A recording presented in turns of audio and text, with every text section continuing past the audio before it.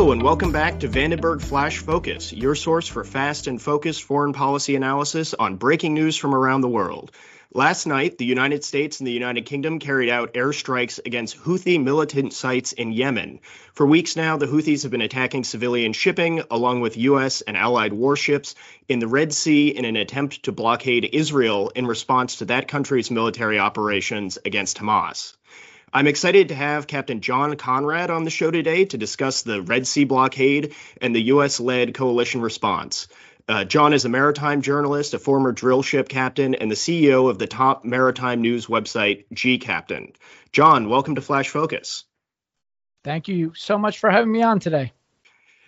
So, John, give us a little background for those who haven't been paying attention until they woke up this morning and saw headlines about U.S. and U.K. airstrikes in Yemen. What's been going on in the Red Sea for the past several months?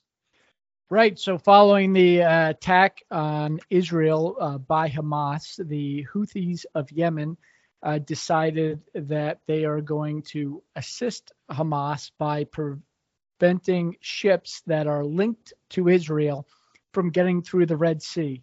They have used a number of different types of weapons, primarily drones, but they have also used anti-ship cruise missiles and anti-ship ballistic missiles and boats in order to try to take these ships. The first ship that was taken was the Galaxy Leader. A helicopter with Houthi operatives landed on top of the ship, and they stole the ship piracy style. That ship is still in captivity with the crew by the Houthis. At that point, the shipping companies realized thought they were going back to a Somali pirate type situation, like we saw with Captain Phillips and the Maersk Alabama 10 years ago. A lot of shipping companies put armed guards on board to prevent these boardings by the Houthis, at which point the Houthis switched tactics to these drones and ballistic missiles. There are 34 navies in the Red Sea as part of Maritime Task Force to prevent for a maritime security, anti-piracy primarily in the Red Sea. But a lot of these navies and the security teams have no capabilities of shooting down anti-air missiles and drones. So the U.S. Navy stepped up first with the USS Carney and started running interference for these ships and shooting down drones.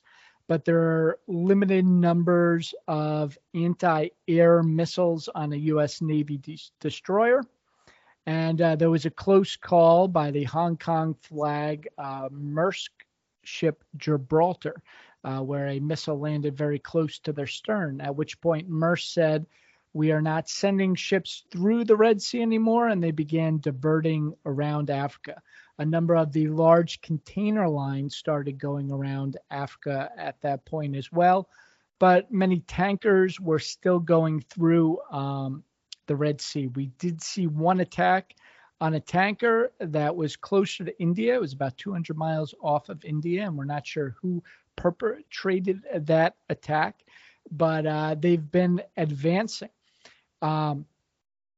The United States decided to go forth with this Operation Prosperity Guardian now to protect the ships, but only a small percentage of the navies of the 34 navies that were already participating in anti-piracy decided to join the United States.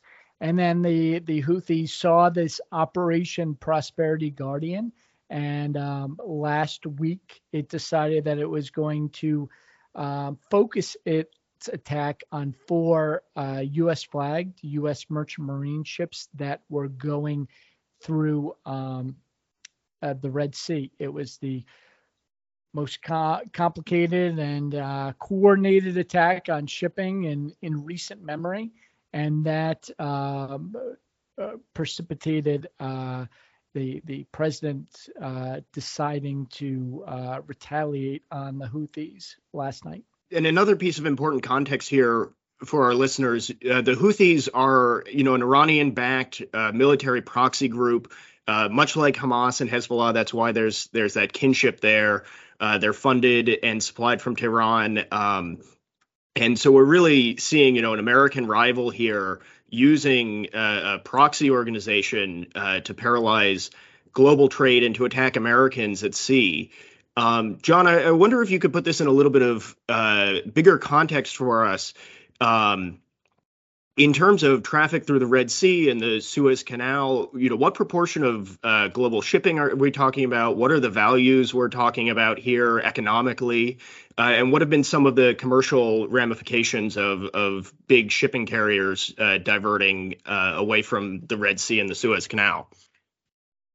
Right. And this is not the only problem right now, is part of the larger context. So we have drought levels in the Panama. We have some ports being overloaded in South Africa for ships going around Africa. And then there are obviously some political problems in Argentina for ships trying to go around South America. All in the context of the Black Sea and a ship hitting a mine in the Black Sea a couple of weeks ago. So this is an important trade route. It's 12 to 15% of global traffic. The first ships that were diverted were these mega container ships. So these ships have gotten much larger over the past 10 years. When I started in this industry, a 3,000 TEU, that's 20-foot equivalent unit, one of these shipping containers. 3,000 was a large ship. Now the largest ships have over 20,000 TEUs. And with that many TEUs, you have valuable goods on board. Could be $1 billion, even more dollars worth of goods on board. So to ensure that, insurance has gone into war risk insurance. You have to pay a higher rate to go through these areas. The tankers have still been going through, because even a very large tanker, a super tanker, can hold about a million barrels of oil. So at $70 a barrel, or that's $70 million worth of oil, which is nothing compared to the $1 billion plus of goods that could be on the container ship. So the containers have all gone around. Now we have during the port congestion crisis during COVID, these container lines made record profits, and they went into a building spree. They started building a lot more ships. At the same time, these environmental regulations were set to go in place. So they've been steaming faster. They've been going at fast speed to kind of position all the cargo around before these environmental regulations come into effect right now, this month of this year, where they were going to slow down. So you have them slowing down, and now you have ships going around Africa. About over 90% of these large container ships are going around Africa. It's adding a week or two, depending on their speed, to their transit time. It's an extra $1 million of fuel. And obviously that $1 million of fuel is, but you're putting $1 million worth of carbon into the atmosphere. But that takes away the excess capacity. And now if the ship starts slowing down, that removes all the excess capacity that has entered the market. So now it's become a very tight shipping market. At the same time, everything is, it's a Lego puzzle, this logistics, right? So containers arrive at a very specific time, and they're loaded on the next ship, and they're distributed at transshipment hubs. So if a ship doesn't arrive on time, it starts having a domino effect on the whole supply chain. That is the container market. Because of the new environmental regulations at the UN, International Maritime Organization, tankers, even though tankers have made a considerable amount of money the last few years, they are really worried about being phased out by the UN. So they have not gone into this building spree. So coming into this Suez crisis, we had a very tight supply of tankers in the market, particularly the clean product tankers. These are the tankers that move diesel and jet fuel, gasoline.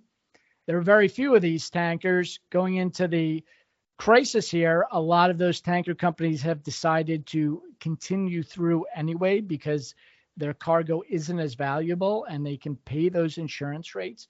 But we've seen with this Intertanko, which is the largest consortium of tank ship owners, they have decided, advised their members this morning, do not go through the Suez. So unlike these container ships, there is not excess supply in the market, and tankers go a lot slower. They go about 10 to 15 miles an hour, 15 at the maximum. So they can't just increase speed to make up time. So that's what we're looking at right now. The supply chain and all the container traffic is in dire trouble, and now we are seeing this domino effect going into tankers and other types of cargo. Looking back to the Red Sea specifically, and some of the efforts to mitigate this, I know you've written several articles about the U.S.-led convoy operations and naval operations to protect shipping through the Bab el-Mandeb and the Red Sea. You mentioned Operation Prosperity Guardian earlier. Walk us through what have the United States and partner countries been trying to do to mitigate this threat in the Red Sea? Where have they succeeded, and what are some of the difficulties they've run into? Where have they fallen short? Well, we'd be here for an hour if I was going to discuss all of the difficulties this operation has gone through. But basically, remember back when the Hong Kong flagged Maersk Gibraltar got hit, Maersk panicked, and these shipping companies have a huge amount of political sway within the European Union. Maersk is the biggest company in Denmark. You have CMA CGM, is a very large French company, and then MSC has significant ties to Italy and is a Swiss company. So they have a lot of money, and not just the political influence because they are so large and part of the state organization, but because all of the industry in Europe really requires, these materials show up on time, just-in-time logistics. So there was a lot of political pressure on originally when that Maersk ship got hit, they made a request out to the White House saying, can you increase protection of these ships? And Admiral Kirby went on the TV the next day and said, we do not have the naval resources. We cannot do additional protection. If you want to reroute, that's fine. It's not really our concern. At which point Maersk then decided they are not only going to reroute their Chinese and Panamanian and Liberian flagships, they are also going to hold up their U.S. flagships. So the U.S. flagships are unique because they are guaranteed protection by the Navy. So it wasn't a concern for the White House originally. But then Maersk held back on these ships. Maersk claims it's because they did not feel they got enough protection from the Navy. These ships, there are only 85 left in international trade in the world. There aren't many ships, but they are the ships that deliver all of the supplies to our military bases. So now, unfortunately, our military also runs on this just in time. So they predicted, within 3 days, they were going to have shortages in our military bases. There was panic in the White House. They decided to go with this Operation Prosperity Guardian. Elements within the Pentagon came up with a different plan, saying, hey, we're going to initially, because we're legally obligated to, prioritize the U.S. flagships and get them through in convoys.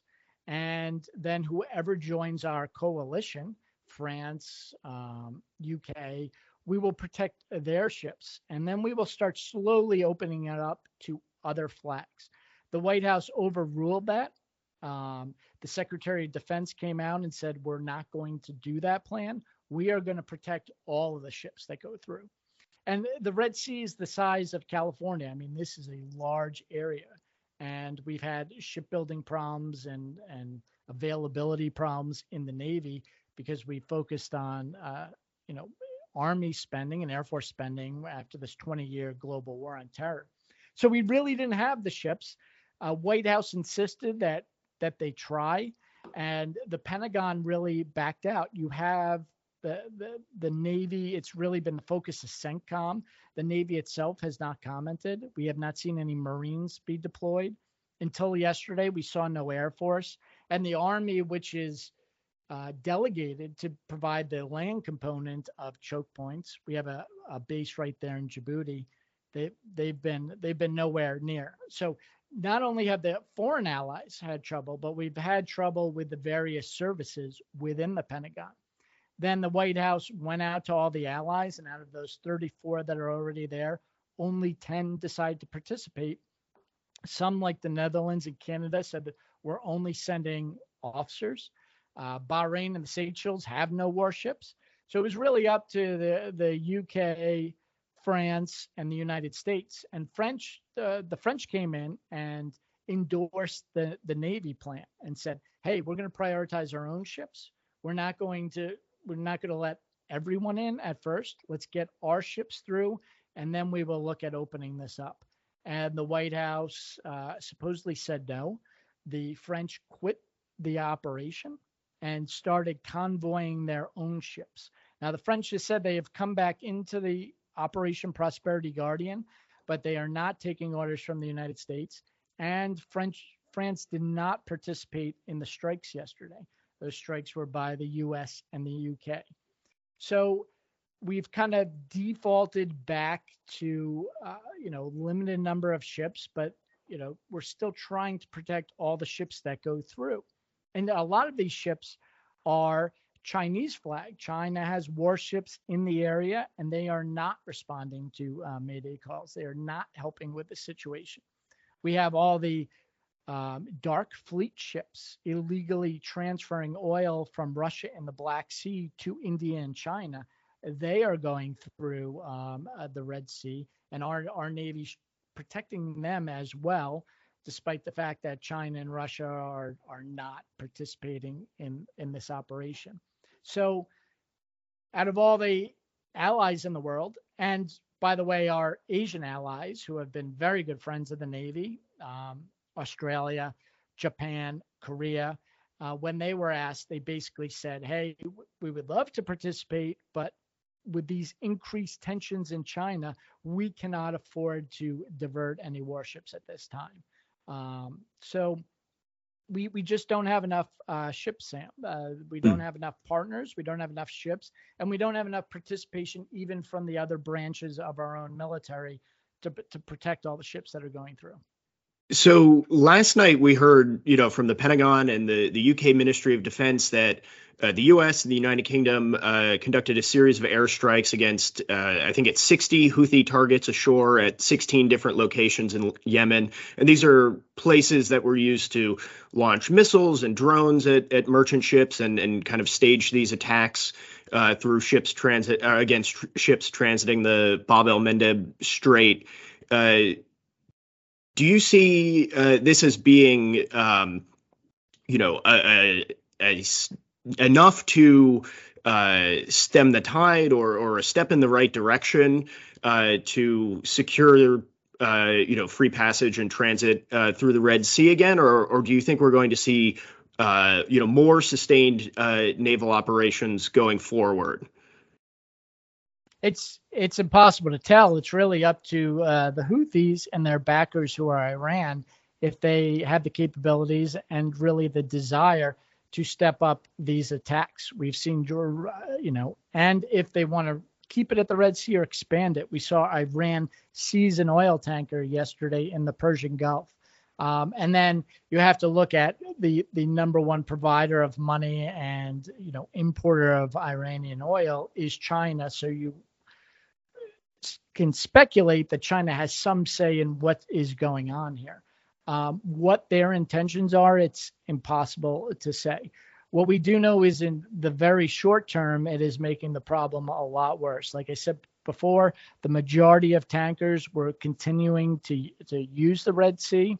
And then today, Intertanko and a number of shipping tanker companies that we're going through have decided they are going to reroute. There are 4 tankers just rerouted this morning. So I think in the very short term, the problem's going to get a lot worse as everyone kind of waits and sees what this reaction is. And then whether it gets worse or not depends on the intention of the Houthis in Iran and what capabilities are left. We don't know yet how many of these drone sites and military targets. If we know the Air Force attacked 60 individual targets last night. Did they get all the drones? We don't know yet.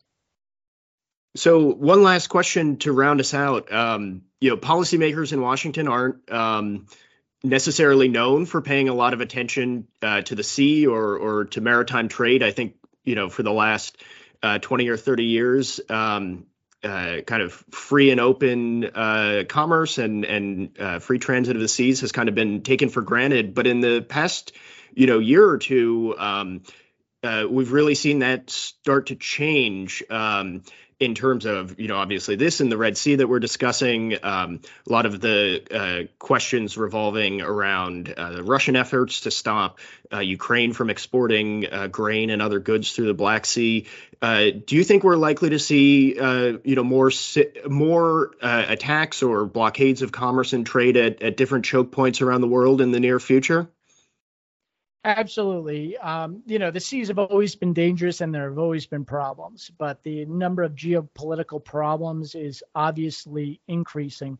As my friend, Dr. Sal Mercogliano, who is a maritime historian, repeatedly says, it's no longer an occasional black swan event where we're getting dive bombed by black swans lately. So these are increasing. Every intelligent person I've talked to thinks that they're going to continue to increase, but it's not just the increase alone. We've always had problems before.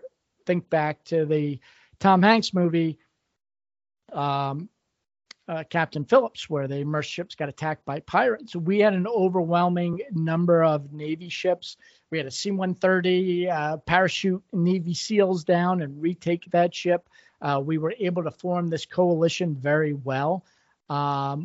We had an abundance of talent and hulls and partnerships in order to solve that problem. That's in stark contrast to what's happening today. So the geopolitical problems are going up, and the capabilities, the number of hulls, the age of the hulls, all the metrics in the Navy and our maritime response is going down at the same time.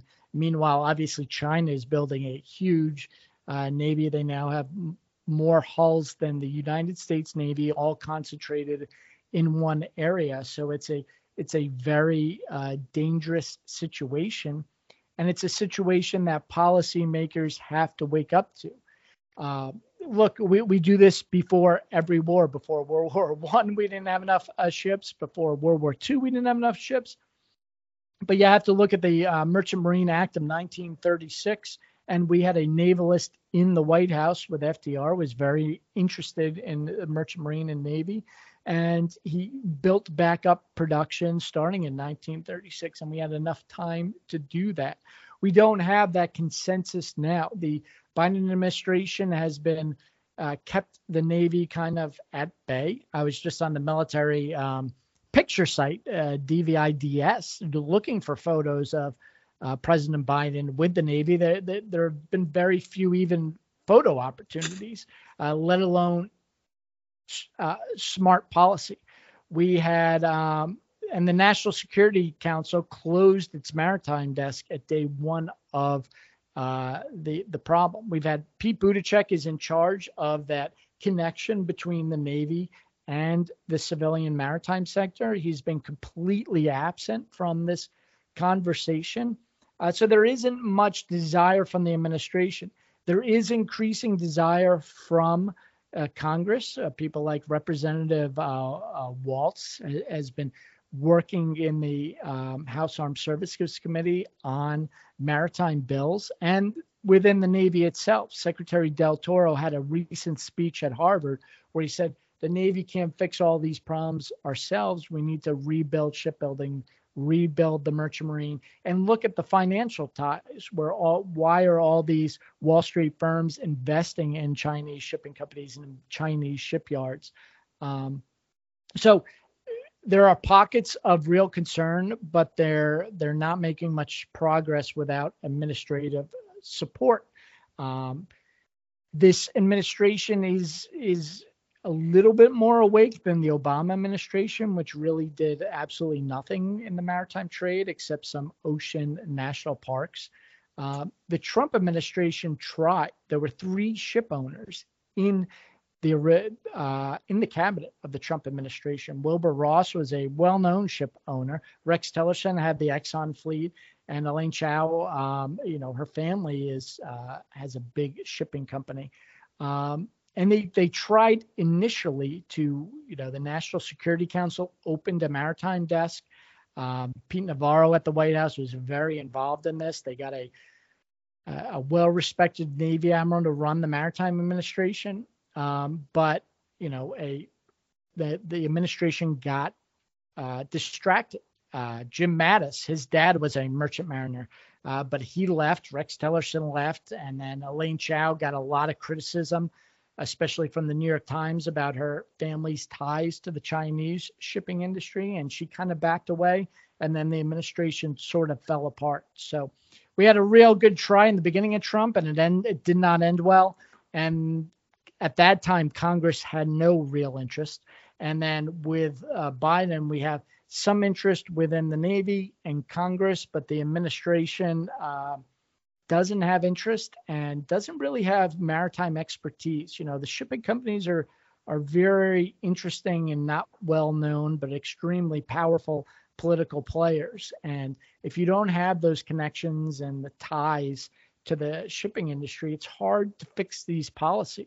I'm a merchant marine ship captain, and there's not one ship captain anywhere in the Pentagon working at any of the think tanks or in any of the war colleges. So as we try to fix these problems, we have so few domestic maritime expertise that there aren't really people available to help get these policies through. So a lot of the policies that we are seeing put through are not based on expert opinion, and some of them are actually making the problem worse. Thanks so much for joining us, John. Absolutely. Thank you so much for having me, and any opportunity I can to get the word out on this stuff, because it's important. I encourage your viewers to really learn a little bit more about the shipping industry and these shipping companies, because it is important for world trade, and it does have a major effect on large things like inflation, European energy crisis, the world food crisis. Those are all transportation problems. So thank you for having me. Thanks again, and thank you all for listening.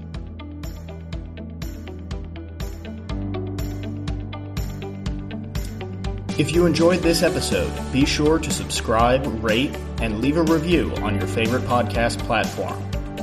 Flash Focus is a production of the Vandenberg Coalition. To connect and stay up to date on our work, follow our account on X @VandenbergCo, or visit www.vandenbergcoalition.org to learn more and subscribe to our weekly newsletter on foreign policy and national security beyond the water's edge. Until next time, I'm Samuel Byers, and this is Vandenberg Flash Focus.